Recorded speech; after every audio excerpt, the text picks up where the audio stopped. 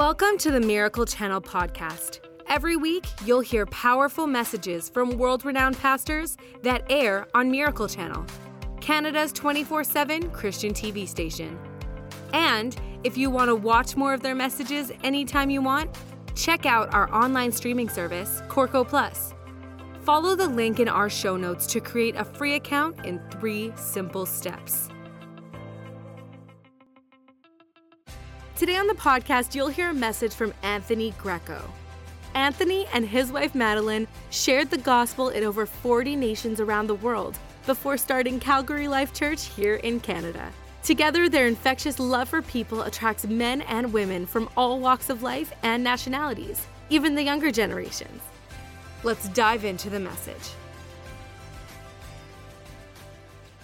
Well, today I'm talking about how to defeat discouragement. I want to begin by giving you the top 10 signs that you are fatigued or stressed out.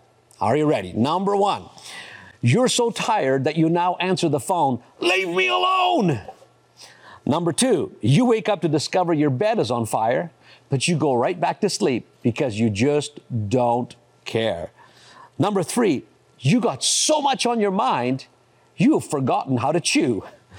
Number 4, you think about how relaxing it would be if you were in jail right now.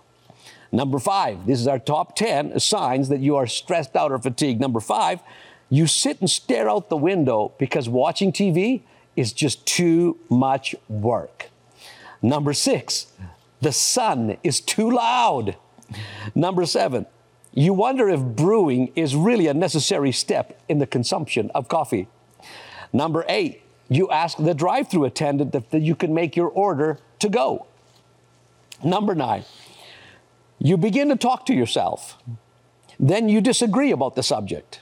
And then you get into a nasty row over it, you lose it, and you refuse to speak to yourself for the rest of the whole night. And number 10, the top 10 sign that you are fatigued or just stressed out is that relatives that have been dead for years come to visit you and suggest that maybe you might need a little bit of rest.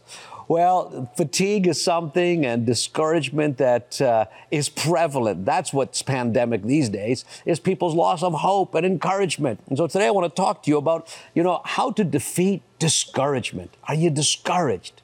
What does that mean? Well, the definition is it's a loss of confidence or enthusiasm. It's to lose spirit. Or if you look at the original Latin root of the word, it means to have heart. It's to lose it, to be discouraged is to lose heart. Listen to what the scripture says in Hebrews chapter 10, verse 35 to 39.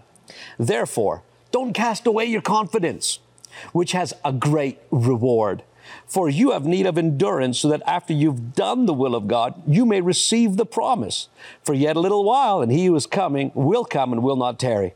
Oh, I love this. It says, don't cast away your confidence. You have need of endurance. Keep doing the will of God, and that you will receive the promise. There's a great reward. Church, come on, let me just speak to your inner man. Let me speak to your heart today. Keep doing the will of God. It's not time to lose heart. It's not time to shrink back. It's not time to give up. It's time to look up because God is for you and He promised you He's going to see you through it. And nothing can separate you from His love. Let's keep reading. Verse 38. Now the just shall live by faith. How are we going to get through this? By faith. And it says, but if anyone draws back, my soul has no pleasure in him. But we are not of those who draw back to perdition, but to those who believe to the saving of the soul. Come on, we're not going to shrink back. We're not going to shrivel up, but we are pressing into God's promises together as a community of faith, as the people of God, as a royal priesthood. That's who we really are, everyone. So let's just get right into the Word and keep going. I want to tell you the story when the people of Israel were so discouraged, they wanted to give up. And it's found in the book of Nehemiah, which is in the Old Testament. The story takes place about 4 or 5 centuries before Christ. What had happened was that the Jewish nation had been taken into captivity in Babylon for 70 years. The Persians came in and defeated Babylon, and the king had allowed Nehemiah to go back to Jerusalem. So he goes back to Jerusalem to investigate, to see what's happened. He sees that the walls have been broken down. The gates have been burned with fire. The city was vulnerable. Its defenses were down. It was surrounded by enemies.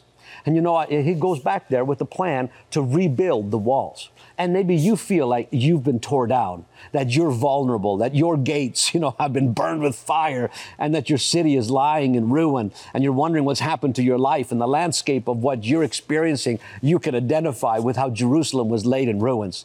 They started to build the walls of Jerusalem. They were halfway through, and discouragement sets in. Isn't that when discouragement usually sets in, at the halfway point? Right? Nobody's discouraged at the very beginning. No one is discouraged at the very end when the finish line is in sight. They get discouraged halfway through. They got fatigued. They were ready to quit. They were halfway there. They were making progress. And so that's why I want to talk to you today, because discouragement wants to rob you. It wants to stop you. It wants to level you. So the Jewish nation, there were 3 factors that affected them, and that I believe are the same 3 factors that affect us today. Discouragement has 3 main roots. The first one is fatigue. In verse 10, it says that Judah said, the strength of the laborers is failing. Their strength is failing. There's so much rubble, it said here, and they're not able to finish the wall. So the first thing was their strength was failing. There's no end in sight. Is this ever going to change? When you don't see light at the end of the tunnel, it's easy to get fatigued and lose your strength. But in the midst of fatigue, you have to learn how to replenish yourself. I was doing a study on bats, and I discovered that bats can live for up to 20 years. And the reason they do that is because they live so long is that they have a way to develop what they call deep relaxation. A bat's heart beats at 180 beats per minute, but it has the ability to calm itself down, to lower that heart rate down to 3 beats a minute, from 180 to 3 beats. And it gets into this mode of deep rest. My friends, you have to learn to have deep rest. One of the things I'm discovering, it's hard to keep schedules. What day is it today? It seems like everything is being, thrown to the wind. Let me encourage you, have some structure in your life. Most importantly is make sure you're getting good sleep. Come on, somebody. In 1893, Frederick Taylor did the first scientific study of work habits in a street mill, proving that people accomplish more if they're rested up and if they have breaks. So it was because of his research that coffee breaks became part of the modern schedule in our workplaces today. But see, you got to have rest. You've got to learn how to replenish yourself, because fatigue makes you vulnerable. You see, they were doing great, but when they got tired, they had already built half the wall they had built around an entire city, and they were ready to quit. Why? Because they got fatigued. Fatigue will make you vulnerable to the attacks of the enemy. Look at Deuteronomy chapter 25, verse 17 and 18. It says, remember what Amalek did to you on the way as you were coming out of Egypt, how he met you on the way and attacked your rear ranks, all the stragglers at your rear, when you were tired and weary, and he did not fear God. So what did the enemy do? And I'll tell you what, the enemy works the same way today. He's looking for the stragglers. He's looking for the ones that are lagging behind, the ones that are weary. The devil has no regard for innocence or ignorance. He wants to kick you when you are down. Listen, if you're watching me today, I so urge you, encourage you not to be a straggler, not to get so faint-hearted that you're, lagging at the back there. But get into community. Every week you hear me say this. Listen, the enemy is looking for people that are weary, that are wounded, that are weak. Why? Because he wants to take you out.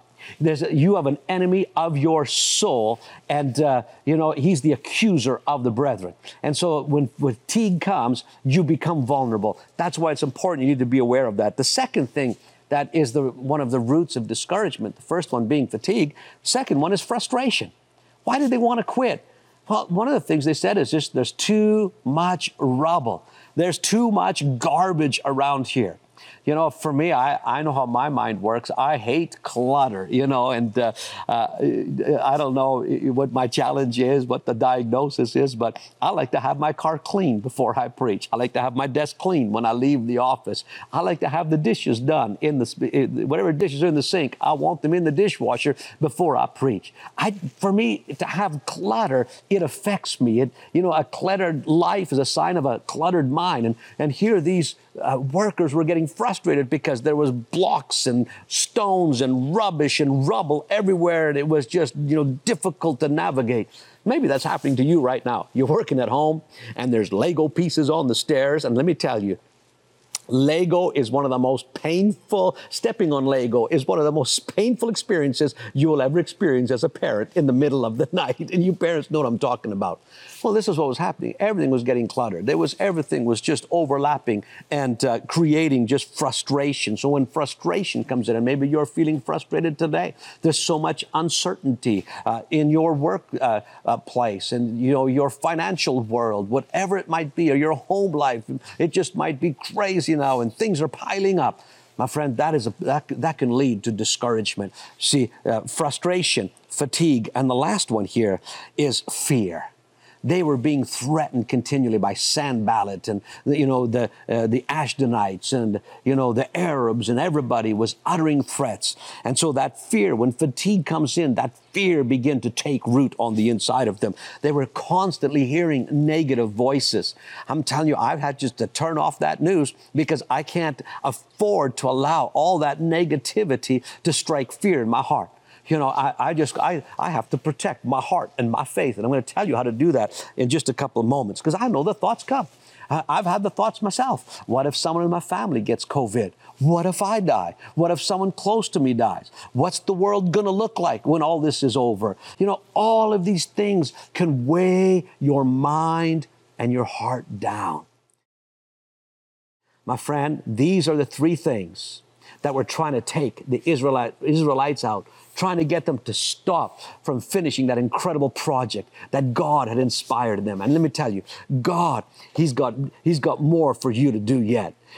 Dreams and visions are the language of the Holy Spirit. He's got His hand on your life. You are a person of destiny. And this is our finest hour as a church. It's not time to shrink back into discouragement and get weary and faint in our mind. It's time to lay a hold of the promises of God, to believe God in the midst of this pandemic, and to experience His faithfulness, His love, and His kindness. So those are the three roots, the three areas where discouragement could come in.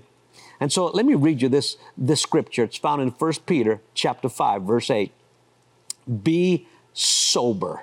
Oh, that's a good point right there. Pastor, are you talking about alcohol here right now? Well, yes and no. But here, let me read the first verse. Let me get back to my point there. Be sober, be vigilant, because your adversary, you see, they were in a battle. And let me remind you, you and I, we are in a battle. This is why I called it defeating discouragement, because you're in a battle. And it says, because your adversary, the devil, walks about like a roaring lion. Now, he's not a roaring lion. He's like a roaring lion, seeking whom he may devour. He can't just devour anyone, just who he may devour. Be sober. Be clear-minded is what the scripture is saying. And let me just say this. In this season right now, people are looking at all kinds of different coping mechanisms. But I want you to be careful about what coping mechanism you choose, that it doesn't enslave you, that it doesn't create regret or pain or conflict. You see, the Bible says, don't be drunk with wine, which is an excess, which leads to debauchery, but be filled with the Holy Spirit. Listen, let the Holy Spirit be your coping mechanism, because He's your comforter.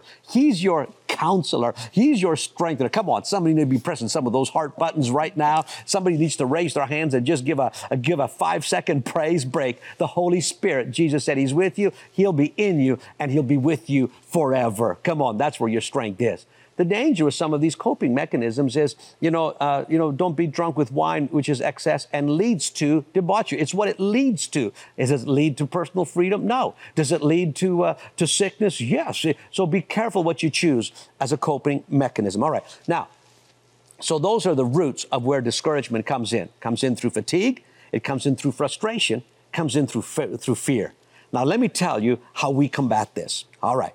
How do you rebuild your walls of protection? How do you rebuild those gates, determining what you allow in, keeping the enemy out and keeping the good stuff in? All right, going to give you 4 points. Are you ready? Number 1, first thing, here's what you need to recognize, that you are in a battle for your thoughts. Verse 13, it says, therefore, I positioned men behind the lower parts of the wall at the openings, and I set the people according to their families with their swords, their spears, and their bows. They just weren't there with their trowel and with their building equipment and their utility belt. They were armed. They were ready for a fight. Let me encourage you. We are in a spiritual battle. Look at 2 Corinthians chapter 10. I'm going to give you some advice and give you some counsel from the Word of God on how to do spiritual warfare. It says, for though we walk in the flesh, we do not war after the flesh. For the weapons of our warfare are not carnal, but mighty through God to the pulling down of strongholds. You know that word strongholds in the Swedish Bible, it's translated thought buildings. It's a building that's made out of thoughts, right?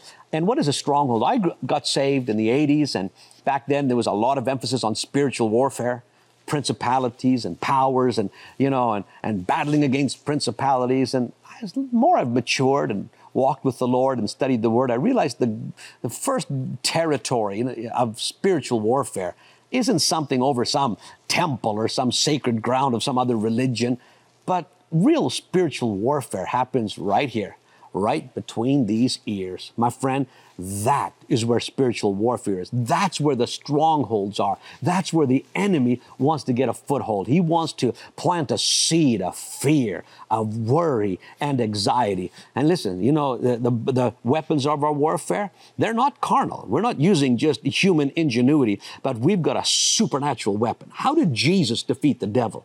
He said, it is written, it is written, it is written. He took the Word of God. Let me tell you, the most incredible weapon you got right here, your spiritual weapon to demolishing strongholds, this right here, that tongue. Your tongue is powerful. And let's keep reading the rest of this verse. Pulling down strongholds, casting down imaginations. What does the enemy want to do? He wants to build imaginations into your thought life. Right? It's some of the crazy thoughts that people are starting to think right now.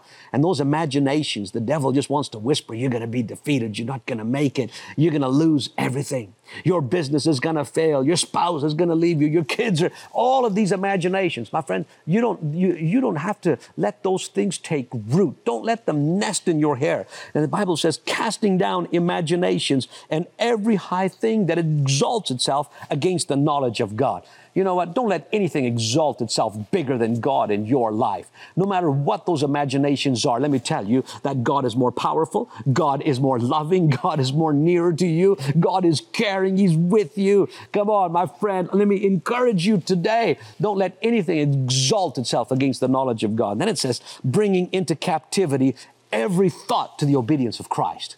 Now, let me just tell you this. Carl Jung said this, until you make the unconscious conscious, it will direct your life and you will call it fate. One of the things I've discovered is my emotions don't tell me the truth, but they truly tell me what I'm believing. Every emotion is connected to a belief. What you believe releases an emotion. So if you're feeling powerless, for example, and helpless, when I feel a negative emotion, I take a moment. I've trained myself. I stop and I think. And then I just work back. And I thought, why am I feeling like that? What am I believing?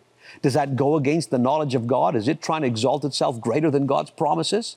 Come on, it says, take every thought captive to the obedience of Christ. What does Jesus say about me? Well, the Bible says that, the same power that raised Christ from the dead lives in me. Come on. Paul prayed that you would know what is the exceeding greatness of His power that works in and for us that believe. The same working of His mighty power that He wrought in Christ when He raised Him from the dead. I'm not powerless. You're not powerless.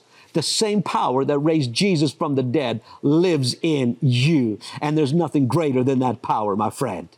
So then I replace that wrong thinking that exalted itself, that place where the enemy was trying to get a foothold, and I replace it with the Word of God, my friend. I tell you, all of a sudden there's peace and there's joy. That's why it says in Romans 8, 5 and 6, for those who live according to the flesh set their minds. They set their mind. They rest their mind on the things of the flesh. Come on. Those who live according to this natural world order, this limitation, this lack, this fear, this defeat. Those who live according to the defeat, those who live according to discouragement, set their minds on the things of discouragement. But those who live according to the Spirit, and it's inferred here, set their mind on the things of the Holy Spirit. Let me tell you, my friend, everything that God's thinking about you is a good thought. It's an overcoming thought. You're more than a conqueror. You are dearly prized and loved by God. For to be carnally minded is death, but to be spiritually minded is life and peace. And let me tell you, my friend, the Holy Spirit, He's been freely given to us to reveal to us the things that have been given to us freely by God. All right. We've got to move on. So that's the first point. Arm your mind for battle. Number 2, take out the trash, or you won't get no spending cash. Listen, take out the trash. What was it that was hindering the Jews? There was just so much rubble and garbage. It was hindering and just draining them of energy. So, it's like that. You've seen those shows, Hoarders, Buried Alive, or what's the one gal tidying up with Marie Kondo? Those shows are so popular because all of us have all kinds of rubble. If you haven't seen what kind of rubble, wait till you move, and you'll see how much junk that you have accumulated. 1 Peter chapter 1, verse 13. Listen to this verse. Therefore, gird up the loins of your mind. Be sober. There it is again. This is about your thinking.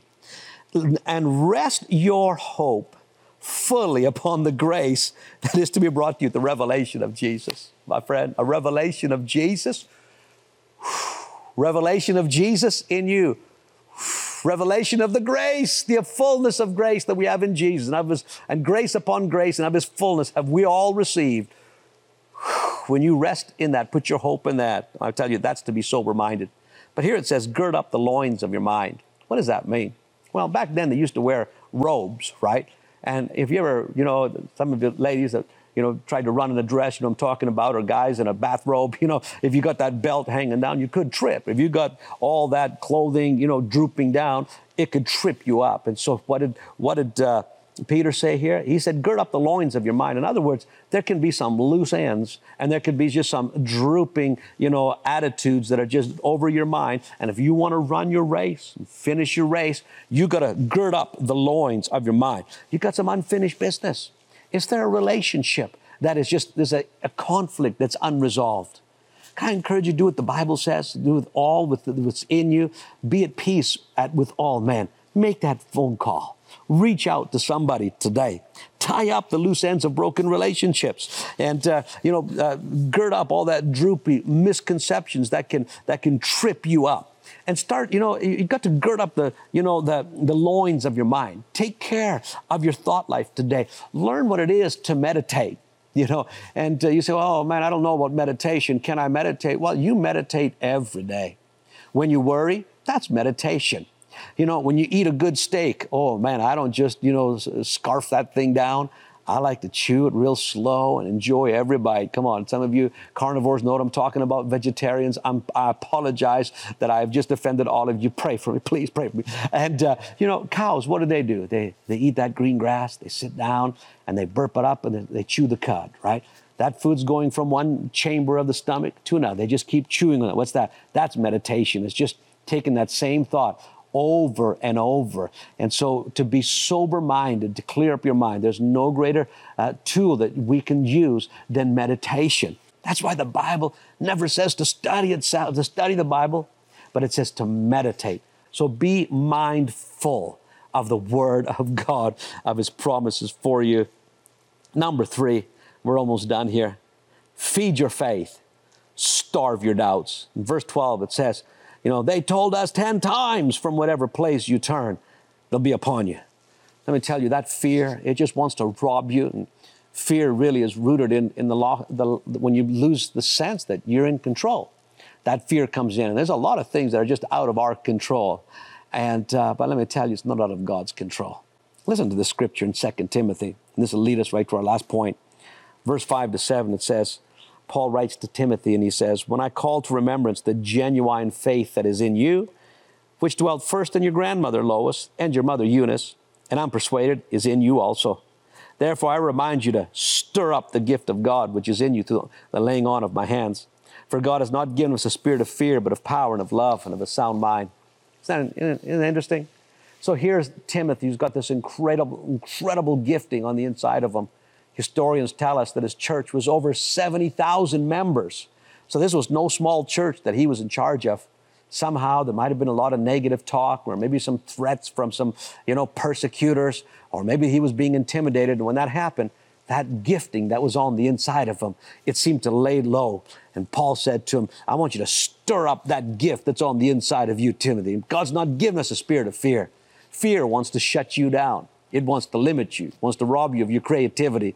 Let me tell you, but God didn't give us a spirit of fear. I want to encourage you, spend time in meditation, hearing God's word. And the last thing is this: live with legacy in mind.